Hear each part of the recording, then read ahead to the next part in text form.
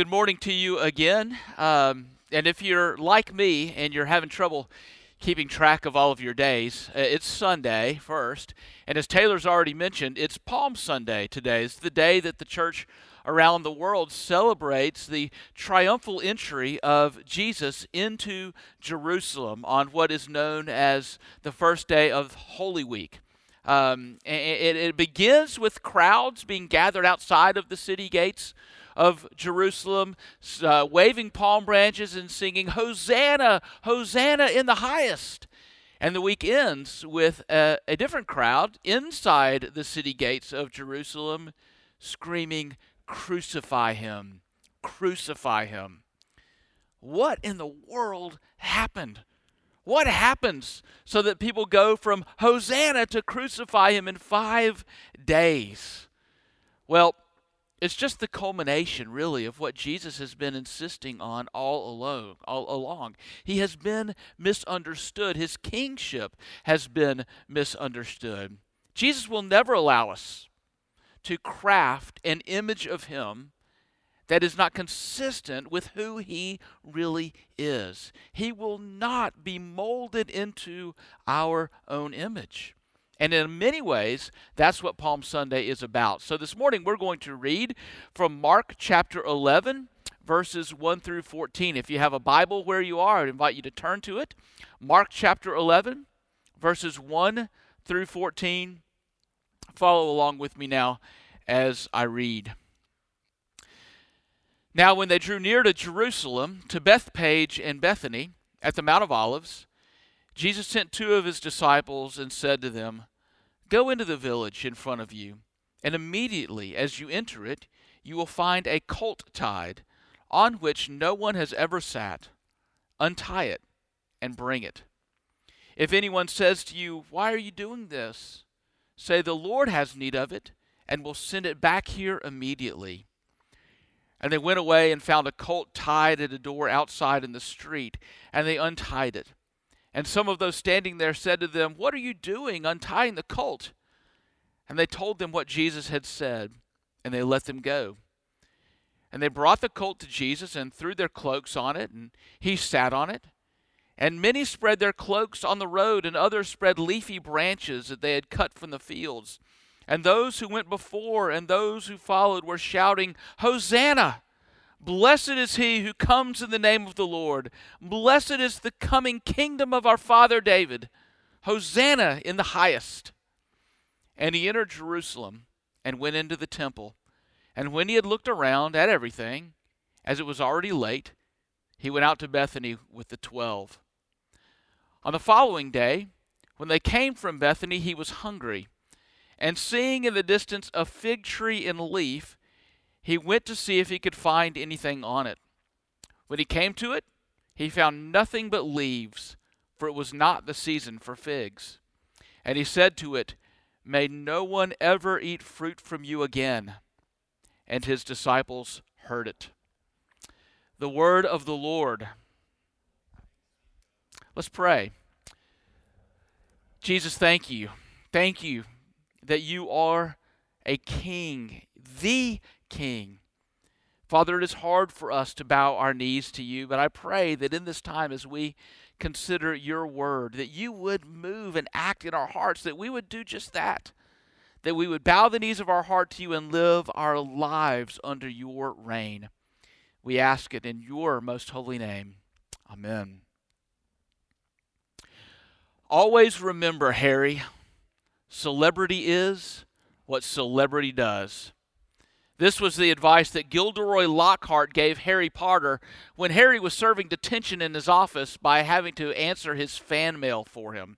Because you see, Gilderoy Lockhart was famous. He had written a book, and his book detailed all of his exploits defeating evildoers like all over the world. He was famous, and the fact that he had been recruited to become the new Defense Against the Dark Arts teacher at a boarding school for children was amazing. But you see, Gilderoy Lockhart, at the end of the day, was a fake and a fraud. He was a terrible magician. He only knew how to do one thing, and that was erase people's memories. But that meant that he was able to take credit for exploits and adventures that other people had done and claim them as his own. You see, celebrity really is as celebrity does. It remains the same in our world today. Celebrity is ultimately about show. It's not about substance. It's about what is portrayed. It's not about what is real. It's about discarding the 199 photographs that you don't like so that you put the one that you do, doctored of course, on Instagram. As I heard someone say recently, a picture is really worth 1,000 lies. But we can't get enough. We're attracted to celebrities like bees are attracted to honey. Instagram influencers, reality TV shows like The Bachelor. We can't get enough. We can't turn away. Somewhere deep down we know that these things aren't real. But there's a part of us that wants it to be real. We want it to be true, even if it's not. Because we want to think that somewhere, some way, life could be that perfect. Life could be that carefree. Life could be that beautiful. Life could be that adventurous. Life could be that passionate. Even life could be that dramatic. All the things that our lives on this earth aren't. We want it to be real. And we want the same thing when it comes to our view of who Jesus is and what Jesus came to do. We want the image of Jesus that we create in our minds to be real. We want that to be Jesus. And so we want it so badly that we actually live out of that image. We lean into the image that we have created of Jesus, even if that image is not true. That's the great temptation. And it's not new. So much of what lies at the heart of Holy Week, this week between what we read this morning, the triumphal entry of Jesus into Jerusalem and his death and resurrection at the end of the week, so much of that is about confusing Jesus.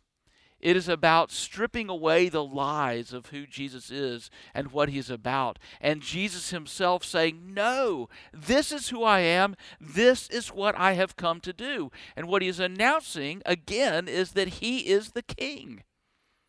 And the true king demands our response. Jesus, you see, is the true king. The problem that so many people have with Jesus, and maybe the problem that you have with Jesus, however it is that you are hearing this today, is that he holds in tension two things that we think are mutually exclusive. But he leans into and lives out of both of them. That Jesus is both powerful and humble. And he is powerful and he is humble at the same time. Perfectly so. Gloriously so. You see, Jesus, first of all, is the powerful king. When he enters into Jerusalem and the people are laying their cloaks down on the road and they're waving their palm branches, or what Mark calls in our text, leafy branches, there is one thing that Jesus does not do. He does not stop them. He does not correct them. He doesn't say, quiet, quiet, don't say Hosanna to me. No, stop doing that. He does not do that. He deserves all of the adulation that he is receiving and more coming into Jerusalem, even if the people didn't know exactly what they were doing. The palm branches, or the leafy branches, and the laying out of cloaks are symbolic of military victory. That's what it would have signified in the context of the time in the first century. They hearkened back to another great victory that the Jews celebrated every single year. It was the military victory of Judas Maccabeus over the Syrian invaders of the Holy Land in 164 BC. And every single year, the Jews celebrated that, and they still do, in the time of Hanukkah. When Judas Maccabeus entered into Jerusalem as a victorious war hero, the people spread their cloaks out on the road and they waved palm branches. It's a symbol of military victory. Hosanna, these cries of Hosanna in the highest, means save us now. But at the time that they were speaking those words in the first century, it wasn't really about the shouts of one who wanted salvation from their sin through the atoning work of Jesus on the cross. That hadn't even happened yet. It was the shout of someone who really wanted Jerusalem and the Holy Land to be returned to rule by the Jews. There was an expectation of what Jesus was doing going into Jerusalem. He was going to do to the Romans what Judas Maccabeus had done a couple of centuries before that to the Syrians. He was going to defeat them. He was going to return rule back to the Jews, and he was going to sit on the throne as king. You see, they believed in this moment, waving palm branches, laying their cloaks on the road, shouting Hosanna, that Jesus was actually the second coming of Judas Maccabeus. It was the time not to defeat the Syrians, but to defeat the Romans. That is what they thought they were witnessing. But you see, not only is that an incorrect understanding of Jesus' power, it's not even a complete understanding of the kingship of Jesus, or any king, good king for that matter. Because Jesus is not only a powerful king, he's also a humble king. Because for all of the palm branches and all of the cloaks on the road, all of the shouts of Hosanna in the highest, you could sing that old song from Sesame Street. One of these things doesn't belong here. One of these things is not like the rest. You know what that thing is? It's the colt. It is the animal that Jesus is riding into Jerusalem on. It says he's riding into Jerusalem on a colt, a small and young animal, the foal of a donkey, as Zechariah calls it in his prophecy in Zechariah chapter 9. I have this mental picture of Jesus riding into Jerusalem on one of those little bitty horses that the hobbits rode on in The Lord of the Rings. It just doesn't fit. It doesn't fit the scene at all. Because if he was there to take on the Romans, if he was there to gather an army, if he was there to draw people to himself as a mighty, war-hungry king, he would have ridden in on a powerful steed, a war horse. But no, he's the humble king. He's fulfilling the prophecy of Zechariah chapter 9, verse 9. Behold, your king is coming to you. Righteous and having salvation is he, humble and mounted on a donkey, on a colt, the foal of a donkey. We should actually expect this to be the case with Jesus. In his most famous sermon, the Sermon on the Mount, Jesus spoke these words: "Blessed are the meek, for they will inherit the earth." Meekness is power combined with humility. That's what it is. Meekness is not weakness. Meekness is not being a spineless jellyfish that has no vision or agency and gets blown around by the wind. A meek person is a powerful person, but one who uses his or her power for the sake of serving others. A meek person is strong, and a meek person is humble. You know, I've been thinking a lot these last few weeks about my brother. My brother is an infectious diseases doctor at Emory Hospital in Atlanta. He's pretty much amazing when it comes to medicine. Medical school and residency at Emory, an appointment to the faculty of Duke University Hospital, and then an appointment back to the faculty of Emory Hospital. My brother in this season of time is what you would call an expert, truly. And he's very, very strong in his field. But do you know what he's spending his days doing? He's spending his days, long days and nights, deliberately walking into virus-saturated rooms, exposing himself to something that is very dangerous. Because if he refuses to walk into those rooms, If he refuses to expose himself to the virus, people will die. They will die. And of course, he is not the only one. Even in our own church body, there are many of you who are spending your days and your nights walking into those very same rooms. And for that, we are humbled and we are grateful. And you know what's happening there? My brother and you who are doing that as well, you are using your power. You are using your power and you are using your strength in service of other people at great risk to yourself. That's the work of Jesus. The King who is both powerful and humble. In his power, he took on and defeated the devil. By remaining faithful to his Father in heaven, he cast out demons. He healed the sick. He calmed the sea. He raised the dead.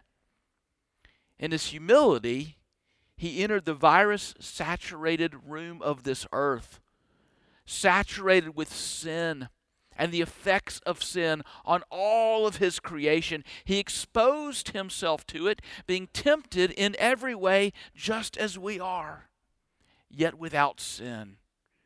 Why? Because if Jesus refused to enter in, if he refused to walk in, we would die. We would die with no hope, but only the expectation of an eternity suffering apart from God in what the Bible calls hell. You see, Jesus must be both powerful and humble, and we must rejoice that he is both. What's interesting, though, is that we don't always really want Jesus to be both powerful and humble. I think a lot of us in our own proclivities want him to be either or. We want him to be one of those things, but not both. There are those who want Jesus to be only powerful, that want Jesus to essentially be a weapon in their war of cultural renewal. We want Jesus to have all of the same enemies that we have. And you want Jesus to use his power to put a stop to what you don't like in the world. See, the people who want Jesus to be only powerful may be some of the people who are spreading the word on social media that coronavirus is God's judgment on the world or on our country for X, Y, or Z sins. Now, I'll be the first to tell you that I have zero idea, no idea whatsoever, why God is allowing coronavirus to be here and to spread. And certainly sin plays a part in it with respect to the undisputed fact that if there were no sin and no fallen creation, then there would be no deadly viruses running amok in the world. But how is it that we believe we have revelation into what God is doing? Why do we get to be the ones who determine that angry is mad at sins X, Y, and Z, but not also A, B, and C? Maybe the ones that we struggle with. We can get deeply sidetracked into foolish controversies that we know absolutely nothing about if we only want God to be powerful, Jesus to be powerful, and a weapon in our war. But some of you may want exactly the opposite. You may want Jesus to be only humble. Not meek, actually, but truly weak. You like to think that Jesus is there, but that he is there primarily to promote your happiness. That's why Jesus exists.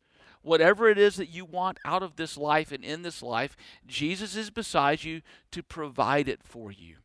He never questions it. He never questions you. He never challenges you. He would certainly never dare stand in your way. He's only humble. He's there to meet your needs, whatever it is that you determine that your needs are, and that's why he exists. But here's the thing. We don't need that Jesus. We don't need either one of those, because that Jesus exists to ratify our agendas in the world. That Jesus conforms to us, and that is exactly opposite of what he is calling. Jesus is calling us to conform to him, not for him to conform to us. So the king, the powerful and humble king, demands a response. And I use that word demands on purpose because it is absolutely the craziest thing that you can possibly do with respect to the biblical claims regarding who Jesus is as the power and humble king, to remain neutral about it. That's like the one thing that can't happen, right? If Jesus is who he claims to be, everything changes. If he's not who he claims to be, nothing changes. No big deal. There's no neutrality there. And that's what this confusing scene in verses 12 through 14 is all about. Jesus is walking from Bethany, a few miles away from Jerusalem, back to Jerusalem after he made his triumphal entry late in the day before. And as he was walking, he saw a fig tree with leaves on it. And he walked over to it because he wanted to get something to eat. And seeing that there was nothing on the fig tree, because it was not the time for figs, no less, he cursed it. May no one ever eat fruit from you again. Now, what in the world is that about? That is so unexpected and a little bit weird. To be honest, it kind of makes Jesus at first blush look a little petty and petulant, doesn't it? But he's not. Here's what's going on here. A fig tree in leaf is a fig tree that should have just begun to bud. It's like all of the oak trees in your yard right now that are killing you, basically. It is a budding fig tree, but it's not a fig tree that was ready to be harvested fully for figs. That's why the Mark says it was not the time for figs. But people did like to eat the buds of the fig tree, the little teeny tiny figs that were not yet fully in bloom. They liked to snack on those as they walked by, and they should have been there. They should have been there. A fig tree that was in leaf should also have been a fig tree that was in bud. It was the job of the fig tree to produce that fruit, but it didn't. What should have been there, because it was a fig tree, was not there, and that is why Jesus cursed it. It makes sense of what happens next, because immediately after what we read, Jesus walks into the temple of Jerusalem and he disrupts all of the businesses going on there. That's where he's overturning the tables and he's chasing all the money changers out. Why? Because that was disrupting the ability of the nations to come in to worship God. Israel, his people, the people that Jesus came to seek and to save originally, they were not bearing the fruit that they were caused to bear. They were supposed to be a light to the nations, calling the nations into the worship of God. But in what they had set up in front of the temple and in the court of the Gentiles was preventing them from doing what they were called to do. It was preventing their mission to the nations. It was preventing their mission. And Jesus cursed them by overturning it and chasing them out. You see, what was happening there was that there was a lot of activity. There was actually a lot of religious activity in that temple, but there was no fruit. There was no mission. Like the fig tree, they weren't bearing the fruit they were called to bear because of who they were. No deep longing for the redemptive work of God, no desperation for his presence, religious activity devoid of the fruit of transformation and devoid of the passionate fruit of calling others in to worship God. Now, there's a very important challenge here for us. I keep saying this, but I once heard someone say about communication that you have to say and keep saying something until people beg you to stop. And then you know that you might have said it even enough. So here we go again. We as followers of Jesus have an incredible opportunity during this time when our normalcy has been stripped away from us. There's a forced stillness in some senses, if not in your heart and your soul. I understand that. But at least in the fact that you have to stay home most of the time. And a lot of our activity, even a lot of our religious activity, has been stripped away to its bare bones. Here's my question. When all of that is stripped away from you, what are you left with? That's the question I've been asking myself these last several weeks. When I can't do everything in a week that I normally do as a busy bee pastor, I'm really busy. When I can't do that public ministry, what does my relationship with Jesus look like? What does your relationship with Jesus look like? Are you feeling a little bit awkward in his presence like now? Like, hey, Jesus, I know it's been a while. Haven't answered your calls or returned your emails. I've been so busy. I've been so busy, you know? Is that how it feels to you right now a little bit? Even the fact that we aren't meeting all together on Sunday morning focuses an institutional question for us at Christ the King. Do we feel right now like we are much less of a church because we're not able to inhabit this building on Sunday mornings? Or is it possible that we could feel like much more of a church because we are spread out into every corner of our city right now? Is this empty building the church? This empty room that I'm sitting in right now, is this the church? Or are you the church? Are you the church? Where you are right now, in your pajamas, on your sofa, eating Captain Crunch out of the box. Are you the church? What's God telling us? Well, he's telling us that he's the king. But the king doesn't always look like what we think he looks like. And his kingdom doesn't always look like what we want it to look like. It's not about a building. It's not about a bunch of programs. It's not about some kind of fantastic experience that we call people into and try to get people to come and look at. It's about his work of redeeming all things and using you, spread out in every corner of the city, to do that. The king knows exactly what he's doing. And that is a king worth following to the ends of the earth. Let's pray. Lord Jesus, we trust you that you know exactly what you are doing with the world, with our city, with your people called the church.